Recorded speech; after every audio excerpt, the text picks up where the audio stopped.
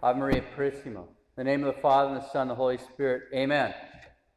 Of course, in this parable of the virgins, the oil, we're speaking of the state of grace. We have to be prepared. At an hour we know not, we'll be called to a judgment. And so we always want to be ready to meet the Lord in the state of grace. St. Gertrude the Great, and it mentions in the collect about the mansions, she's one of the great saints of the Sacred Heart, a 13th century German Benedictine. She was taken to the monastery, I think, when she's about 5 years old, so she's an oblate. And of course, the Benedictine oblate, the idea comes from bringing a child there as an offering to be raised up, because in a society where salvation was one of the primary concerns, that would be a very good thing to do. I mean, nowadays people wouldn't be shocked if someone opened a bank account for their 5-year-old or got some certificate of deposit or something, because we tend to think in economic terms, things that really don't matter that much in the light of eternity. But their society, certainly in the 13th century, was informed by Christ and not dollar bills in the same way. At any rate, she's being raised up there, and her formator and spiritual companion, St. Matilda. St. Matilda is the one where we get the 3 Hail Marys. Our Lady appeared to her and gave her this devotion of the 3 Hail Marys. But St. Matilda is her formator. And St. Gertrude the Great, when she's about 25 years old, had a mystical experience. She's reading something, and she has an apparition of our Lord, I believe, of the Holy Face. At any rate, it really encouraged her to really work on her interior life. And in the collect, it talks about the mansions, because there's different mansions in the interior life.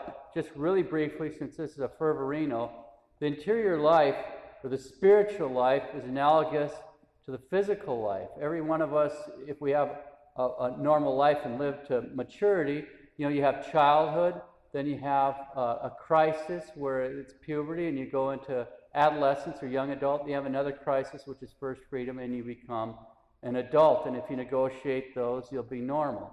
A society like ours is set up so you'll crash at the first one with all the different horrible things that are available on the internet. And then at the second one, at the first freedom, when you go out there with all the other things, even if a parent has protected their children, there's all these snares waiting for them. But if a person negotiates that, they'll have normal adulthood. In the interior life, it's sometimes called the mansions or the stages, but a person would progress from spiritual childhood, which is basically trying to conquer the vices.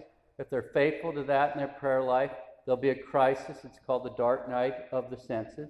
If they negotiate that, they'll be a spiritual adolescent or young adult, and that would be the illuminative way. The kind of prayer changes.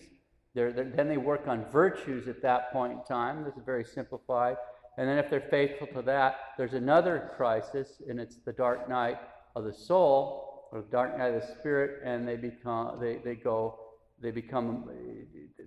into the unitive way. And she's in the unitive way, and so she's in what was called the spiritual espousal, whatever. In the unitive way, the Word tells us something about it, because Christ, their soul is so purified, they're so far advanced in the spiritual life, she's in the 7th mansion, and so it's the spiritual espousals, because even that it admits of degrees. So our Lord, there's such a sympathy, there's such a correlation between the soul and our Lord at that time, that in many ways it's almost as if our Lord is living in her, but not completely yet. And she had the spiritual marriage then. And in a mystical vision, our Lord asked her to give her his hand, and her hand, and she gave her hand, and he put 7 rings on her for probably the 7 gifts of the Holy Ghost. I don't remember that part or know that part. When she came back, she could see these rings, but it was significant of what had happened right then, because she became mystically espoused. It's called the mystical espousals or whatever. It's also called the transforming union, because at that point in time, St. Gertrude the Great could say the same thing that St. Paul said, "Now I live, but not I, Christ lives in me." So there's a unity in that sense between the soul and Christ our Lord. St. John of the Cross says at that time they're confirmed in grace. It's a really, really great saint, because basically she's just completely responding to everything that our Lord wants. So she didn't lose her personality, but she's been, in a certain sense, fused in not some mystical Eastern way, but in a proper Catholic way in our Lord. So she really is living fully the grace for baptism. This is just a little bit about the spiritual life of St. Gertrude the Great. But everything I said here, we should be aspiring for.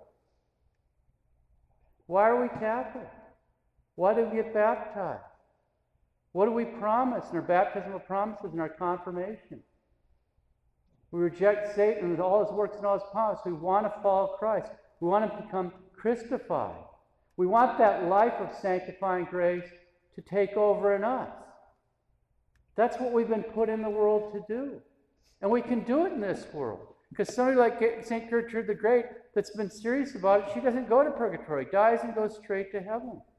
Every single person in here can do this too. Not necessarily get to the mystical espousal, I don't mean that. But do that. You can do your purgatory here.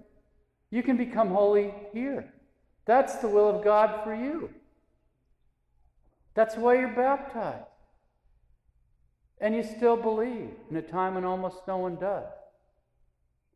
One of the best ways to help you keep on this path, get on this path, and encourage you on this path is read the lives of the saints. Because as you do it, you'll realize, wow, I can do this, I can do that. They'll encourage you. They're our big brothers and sisters, and they'll help us get there.